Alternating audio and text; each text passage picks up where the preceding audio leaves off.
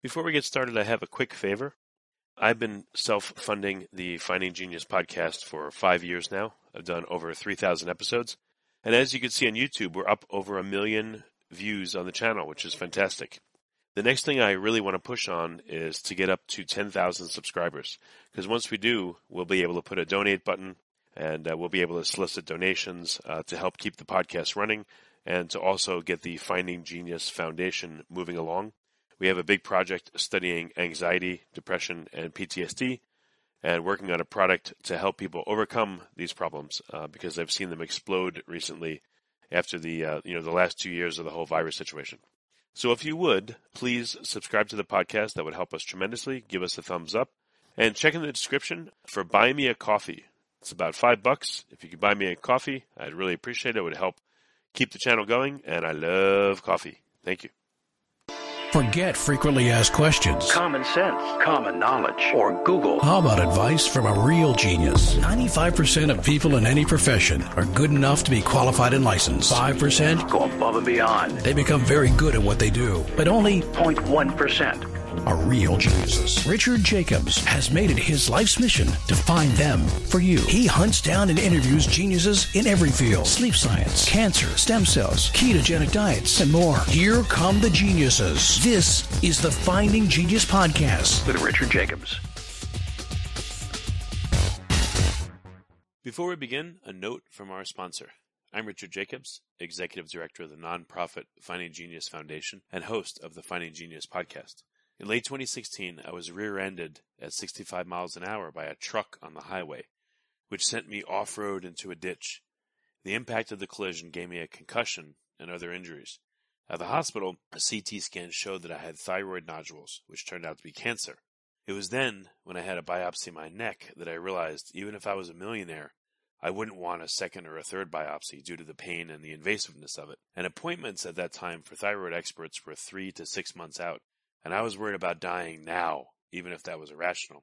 So because of this, I've decided to raise money to conduct a literature review on steroids, on the causes of anxiety and depression, a condition that affects well over 50 million people in the United States and hundreds of millions worldwide.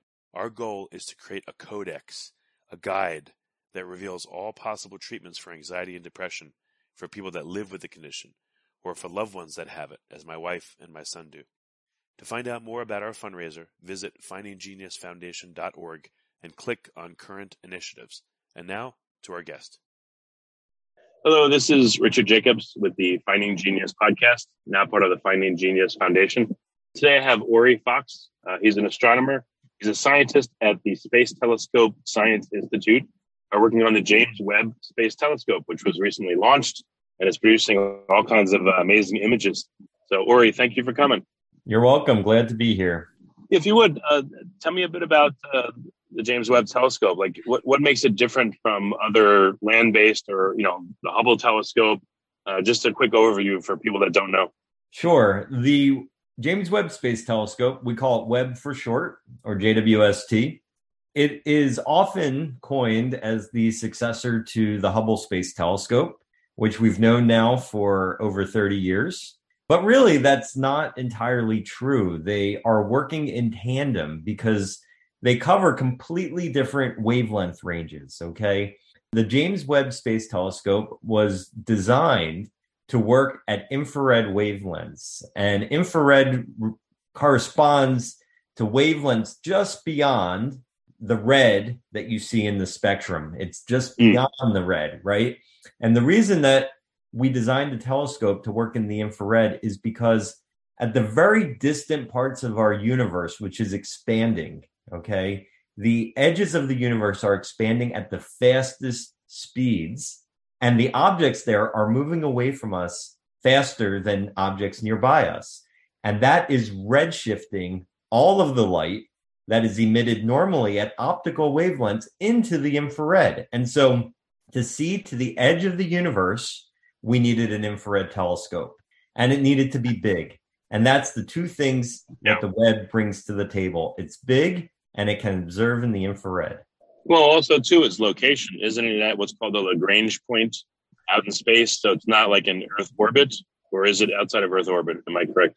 That is exactly right. It is outside of Earth's orbit. It is at a Lagrange point, which is sort of this equilibrium point in the gravitational pull between the Earth and the sun and the moon. And the reason that we put it there is because it needs to be far enough away from Earth that the heat from Earth doesn't warm it up or contribute to the light that it sees. Because when you're looking at the infrared wavelengths, we often on the ground think of an analogy for the military heat sensing goggles that the military wears at night. You can actually see the glow of human beings and at infrared wavelengths. You can see the glow of the Earth. And because you're looking in the infrared, you need everything around you to be as cold as possible. And so to do that, you need to get away from Earth.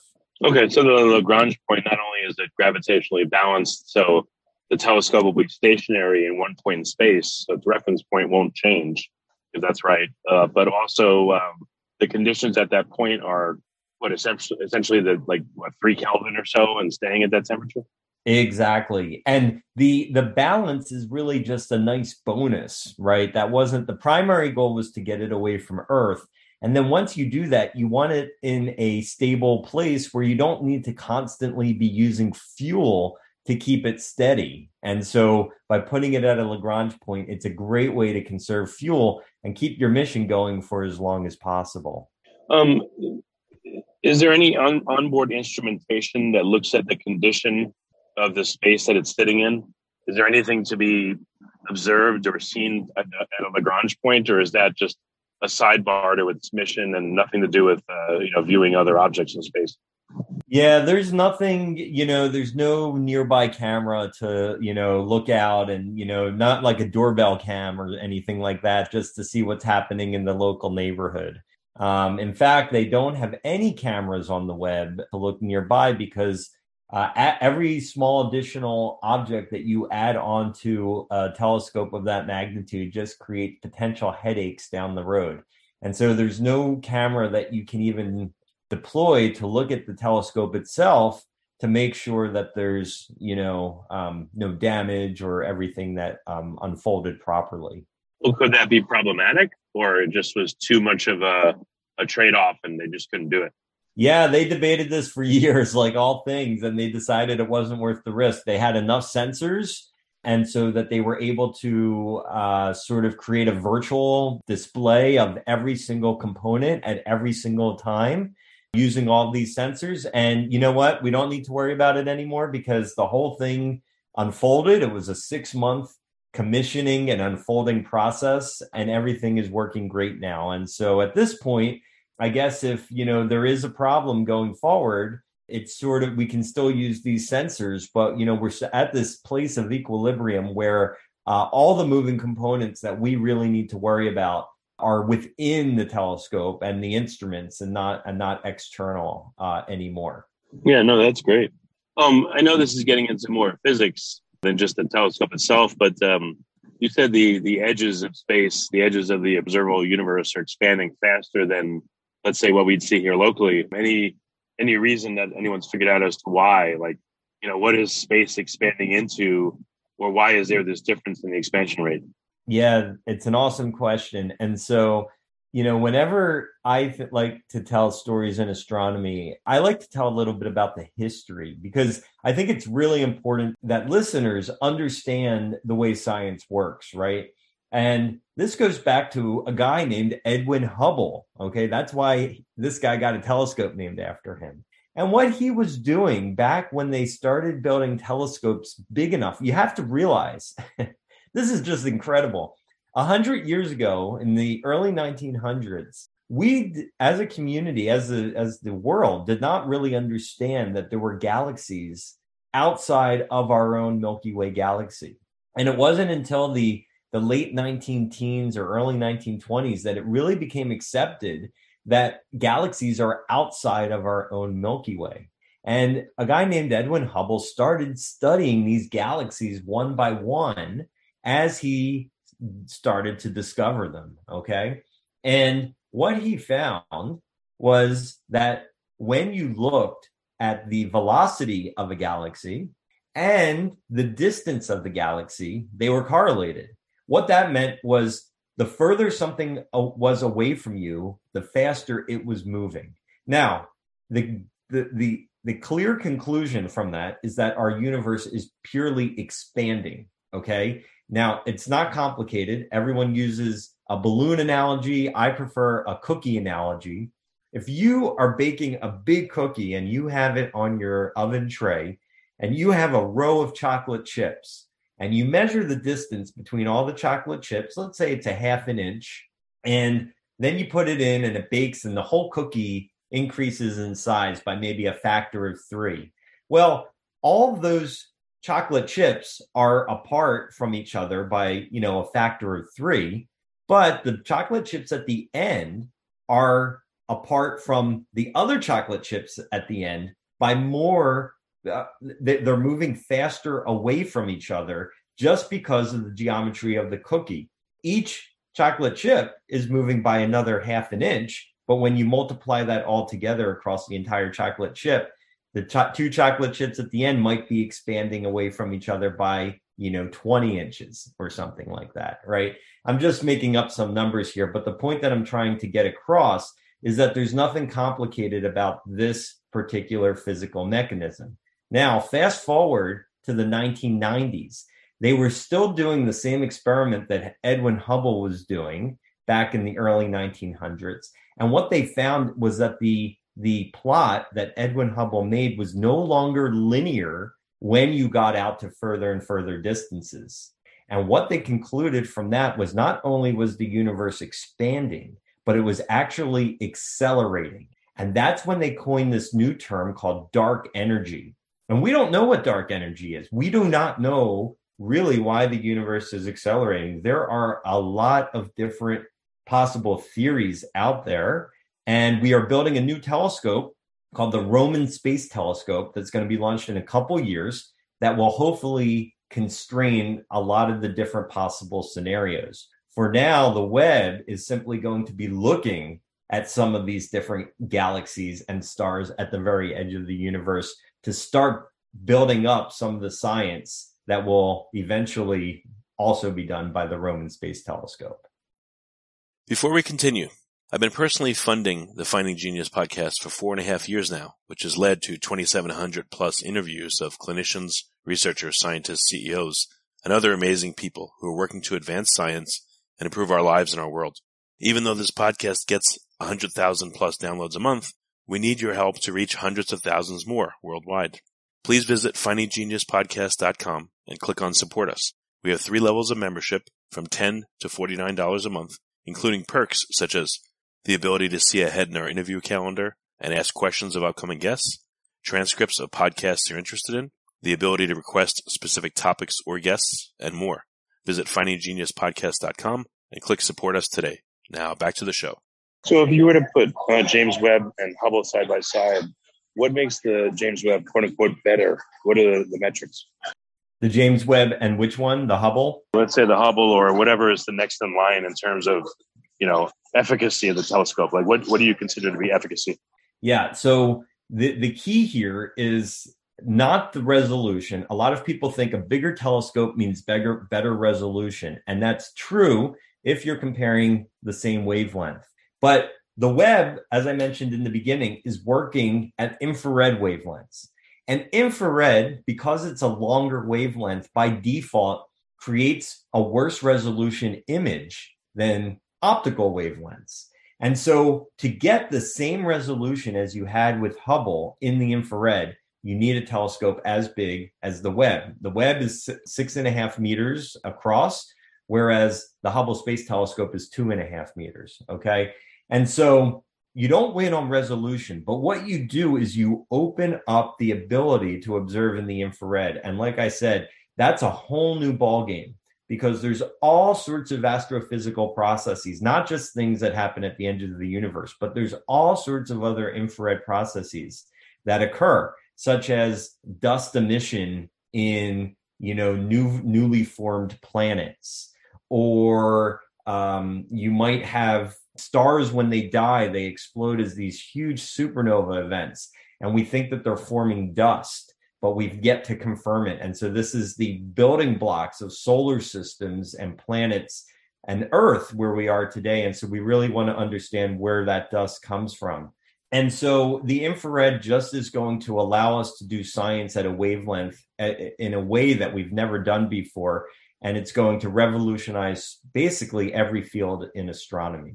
Would there be any point for the Hubble, let's say, to focus on a particular point of space, and then for the Webb to do the same, and then overlay the images? Because you're getting, like, I guess, visual data, and then you're getting infrared data from the James Webb. Would that do anything to enhance an image?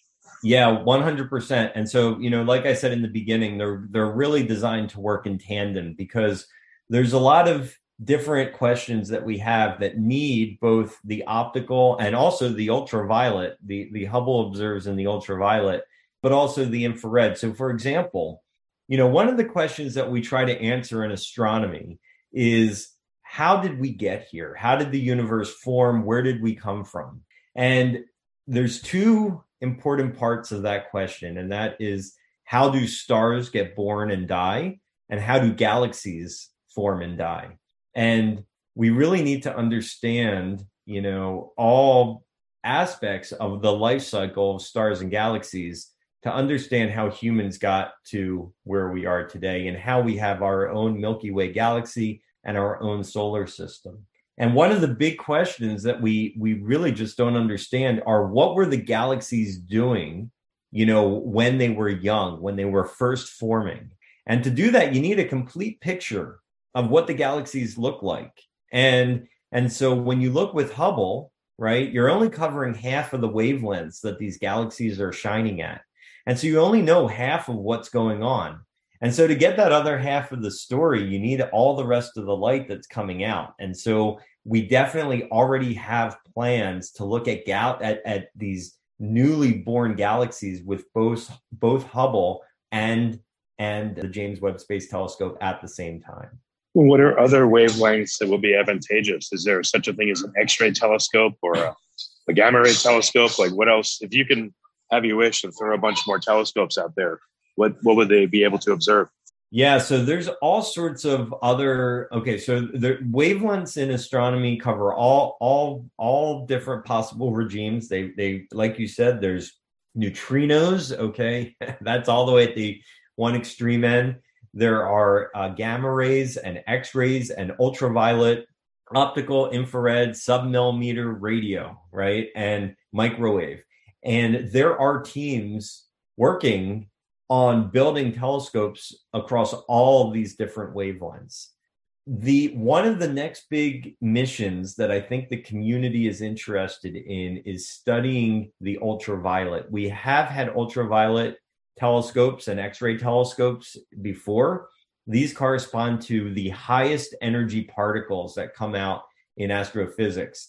It's very hard to generate a high energy particle, but the things that do are just some of the most exciting objects, like black holes or supernovae or gamma ray bursts or tidal disruption events, or active galactic nuclei, all sorts of very extreme environments in astronomy. And historically, we've had very focused ultraviolet and X-ray missions, and that was by the technological limitations at the time. But going forward, because so many of these things that I described are happening in real time, okay, we normally think of the universe as being old and not changing, but things are changing every night in the sky. And to capture a lot of that with these high energy events, we really need sort of like an all sky camera in the X-ray and ultraviolet. And I think that's going to be one of the next big things that really comes along. But like I said, we also have the Roman Space Telescope, which is designed also for one specific part of the infrared called the near infrared. And the design there is to specifically look at a type of supernova that is key to constraining dark energy and what it is. And we can do all of that science in the near infrared. And let's see, what other exciting missions? The NASA just received what we call the decadal survey. And the decadal survey lists what the next super big telescope is going to be in the 2030s. And we're hoping that it's going to be something that is just so large. It's going to look like the Hubble to some degree, in the sense that it's going to be a UV and optical telescope. But the design is going to be so large, it's going to be larger than even Webb.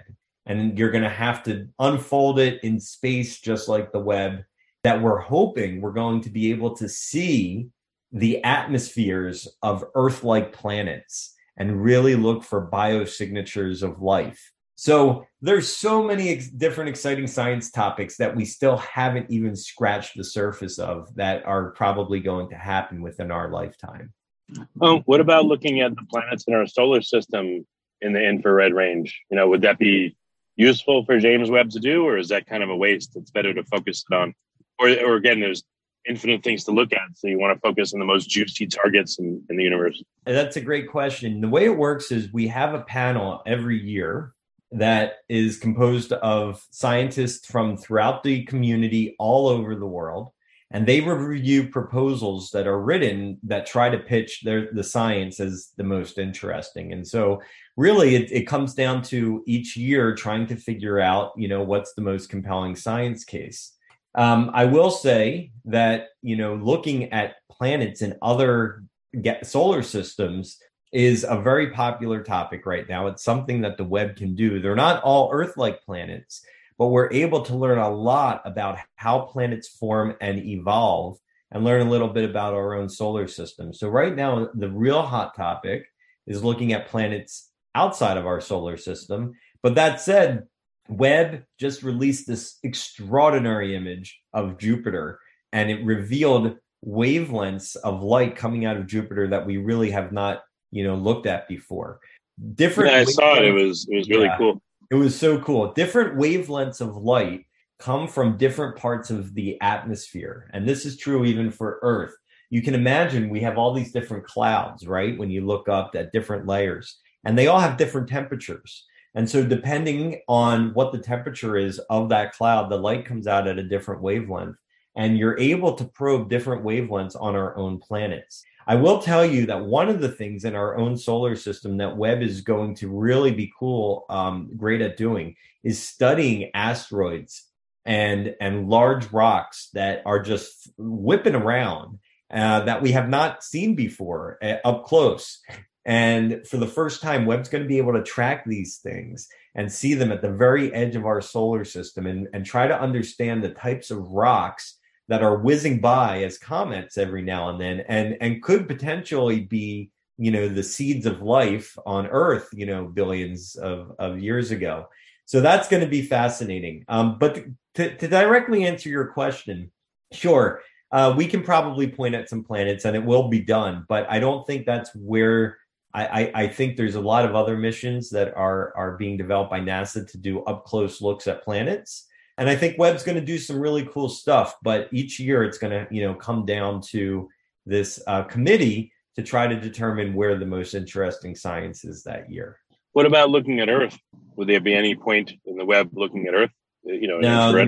No, there's nothing that the Webb's going to be able to do looking at Earth. We can't point it at Earth, as a matter of fact. Earth is too bright. It would have to require the telescope to point back towards the sun, which is a big no-no. And so that's just overkill. That it really would not be able to reveal anything new. Oh, and you can't look at the sun either? Would it burn up the optics? Yeah, it would just saturate all the detectors. There's heat problems. We have to keep this thing cold. It would throw off the whole thermal balance of the entire telescope. Is this Lagrange point in the shadow of another planet somehow, or is it again directly in line with the sun? Because I would expect in the Webb, one side of it, the sun side facing it, will be a lot higher than the cold side facing away from it. Right. So the reason that it the way it stays cold is they built this incredible what we call a sun shield. It's as large as a tennis court, and there's 5 of them stacked on top of each other, and that creates a super umbrella that keeps the part of the telescope that we need cold. It keeps that part cold. Oh, okay. So it blocks or diffuses the radiation from the sun, and then the coldness of space. It's keeping temperature because things are able to radiate away without this tremendous heat input Exactly. or radiation input. Okay. Got it. Yep. And then in our solar system, I don't even know if this question makes sense, but it looks like, again, all the planets are kind of in a plane. So is the James Webb looking up out of the plane, down out of the plane, out to the edge of the plane, or it has all those areas that it could look, but like out of 360-degree view, what is its potential field of view, and what are its what percentage, what number of degrees can it not look in? Yeah, I'd have to pull up the exact graphic. That's a good question. It's something like 1/3. You can imagine a cone looking outward, right? Including the ecliptic, which is where all the planets are circling.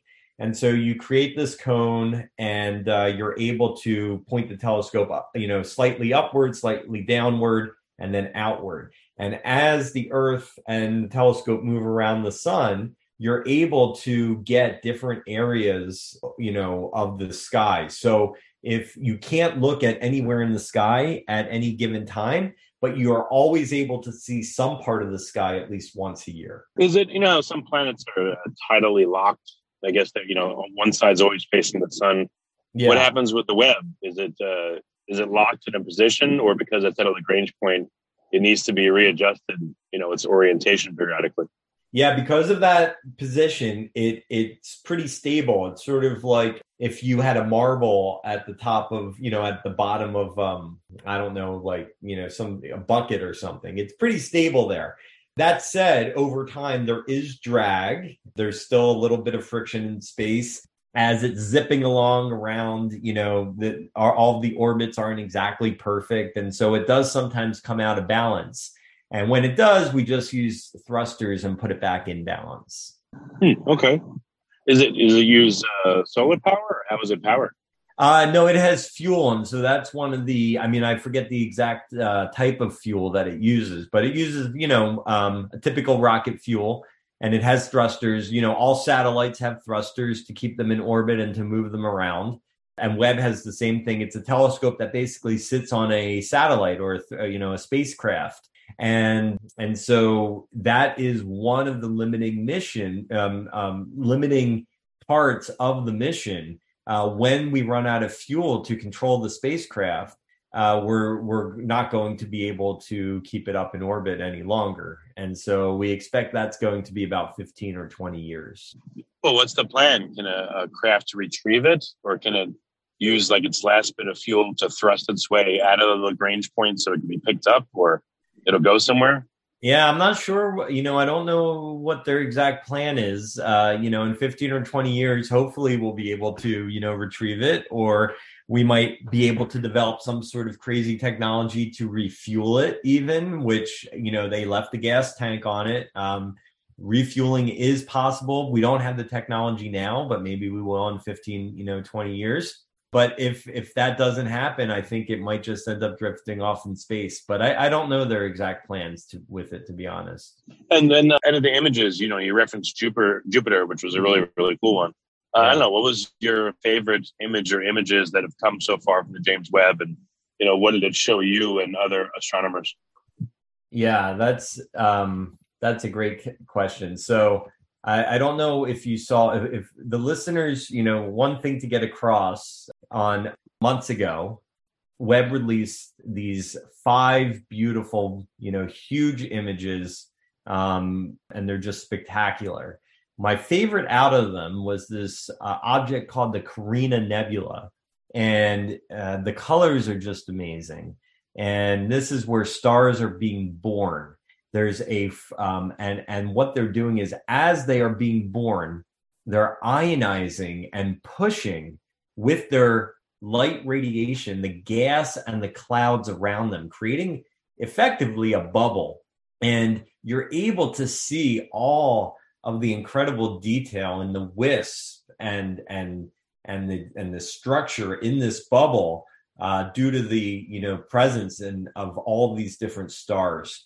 And so you see this dusty sort of red and orange half of the image, and this blue and white and bright, other half of the image. And there's so much dynamics in just this still image. It's fascinating. So that's probably my favorite. I bought a copy of it to hang in my office. But there, even since then, there's just been so many other fun images that came out yesterday. There was this new press release image called the Tarantula Nebula, which, I mean, I've never seen such detail. This is one of the most famous objects in astronomy, and the detail here was just amazing. We've gotten images already of new planets that we've never seen before around other stars in other solar systems. We have found supernovae in the infrared where there's dust being formed. These supernovae are decades old. They should have long disappeared, right? They're dead. The star died. It fell apart. And we're finding these supernovae are still glowing in the infrared because they're forming dust. So, every week, there's something new and exciting going on. And you really, if you're not doing it, you got to follow the James Webb Space Telescope on Twitter or Facebook or Instagram, social media, and you'll see these new pictures every single week. Is the Hubble getting jealous and now putting out more pictures because Webb's hogging the attention? The Hubble, you can ask different people. I think there might be a little jealousy, but Hubble is doing so good. It is still working and producing so much great science. And the Hubble team, who is also at the Space Telescope Science Institute where I work, is still putting out incredible images on a regular basis. And I can tell you that because I follow, I know the people working on them and I follow the press releases, and they're doing, really just fine for themselves. So I don't think there's a lot of jealousy. It's a lot of excitement. Two great telescopes teaming up, working hand in hand, doing great science. Well, I would guess the Hubble can tell Webb where to look to get additional data, and then Webb can tell Hubble, oh, look, we found this thing that wasn't seen before. Get your eyes on it. Let's see what you can see. Yep. I mean, there's not much more to say than that. That's exactly how it works, and that's how it's supposed to work. Are there any upgrades to the Webb that could be flown out there and attached, or is that like a nightmare to do? There's definitely no option for a serviceable mission. For the Hubble, the way they designed this is in the telescope, they compartmentalized it so that the NASA astronauts could go up there and replace the modules with new modules. There is no module like that on the Webb. All of the instruments are buried deep in the heart of the instrument. This goes back to the fact that they need this cooling, right? They need to be protected. And astronauts currently can't even go out to the Lagrangian orbit. So robots maybe, but even in that case, the design of the instrument would just be too difficult to insert new instruments. So this is what we've got. And so we're really glad that everything's working after commissioning, and we're looking forward to the next, 15 or 20 years. Yeah, again, you probably don't know, but at the Lagrange point, is it true like microgravity or true zero gravity situation? Like as the Webb was maneuvered towards the Lagrange point, once it reached it, I guess it's always going to be affected by gravity, I guess, but it's equally affected so that it's not going to move. But does that cause any stability problems with the structure? Did it have to adapt somehow once it got to the point, to relieve stresses, or was stress relieved by it reaching that point? Yeah, so modeling the gravitational structure there was one of the most difficult things for the engineers before launch, because the gravitational pull on the spacecraft, you can imagine it's pulling all the creaks and joints, and so that actually can affect how well your observatory performs. If one of your lever arms or stability arms is pulled a little bit to the right, that can offset one of your optical structures. So this is all very important, and that's a good question. They did their best, and as it turned out, their model was good, but the gravitational scenario when they actually got there was even better than their models predicted. And what that did was it meant that the stresses on the system were lower than they anticipated. And so the performance of the telescope ended up being better than the engineers expected.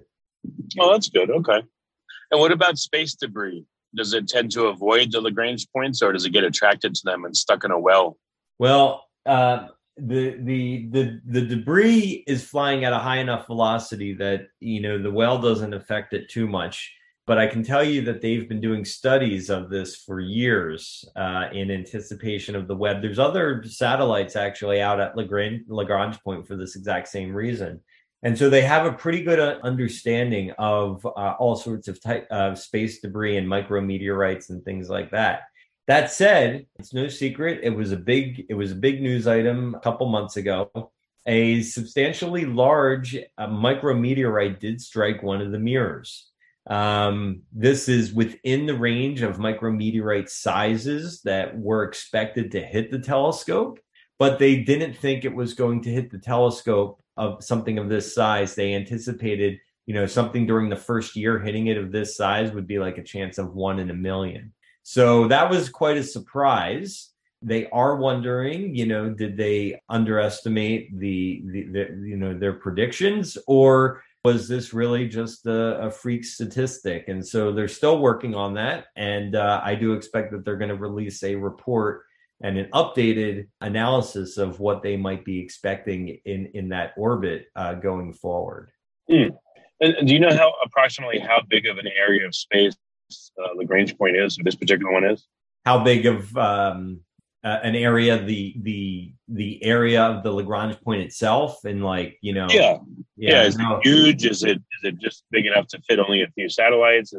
Or is it enormous? Yeah, I really have no grasp on that. I know there's a few satellites there, so it's not like an inch, right? And so I would guess it's probably I would just make up a couple a few miles or something like that, but I really don't know. I'd have to look that up. Okay. Well, very good. Ori, it's really great to talk to you about this. So again, where can people go? I've seen images that are supposedly from James Webb, but they also seem to be making their way onto a lot of like ancillary sites, spam sites, etc. Where can people go to get the true images? Like as soon as they come out, what are some of the best places on the web to find it? I got to tell you, the data go public, right? And so the community has some incredible people. We have a press release office of a few people. And I got to say that they do a great job, but there are images that they don't get to. And so, there's a lot of great public images out there that are done by the community, some professionals, some amateurs. And there are so many fun Reddit channels that I definitely, encourage people to look up the James Webb Space Telescope on Reddit. That's a great source. But the official channels are where you're going to see some of the most magnificent pictures. And so that really is following the James Webb Space Telescope on Twitter and Instagram and Facebook. You can also follow me on Twitter. That's where I'm most active. My handle is Fox_Ori. Should be pretty simple. That's my name, Ori Fox. And I will often link to all of these sources. So if you forget, but you just follow me, I'll also always link to some of the most exciting sources out there. Okay, and Ori is O-R-I, right? Correct. Okay, very good. Ori, thanks so much for coming. This has been a great conversation. I appreciate it. It was great. And if you have any follow-up questions, feel free to contact me. And that's true for fans as well. I always enjoy taking questions. So thanks for having me, and I'll talk to you soon. You've been listening to the Finding Genius podcast with Richard Jacobs. If you like what you hear, be sure to review and subscribe to the Finding Genius podcast on iTunes or wherever you listen to podcasts. And want to be smarter than everybody else? Become a premium member at findinggeniuspodcast.com. This podcast is for information only. No advice of any kind is being given. Any action you take or don't take as a result of listening is your sole responsibility. Consult professionals when advice is needed.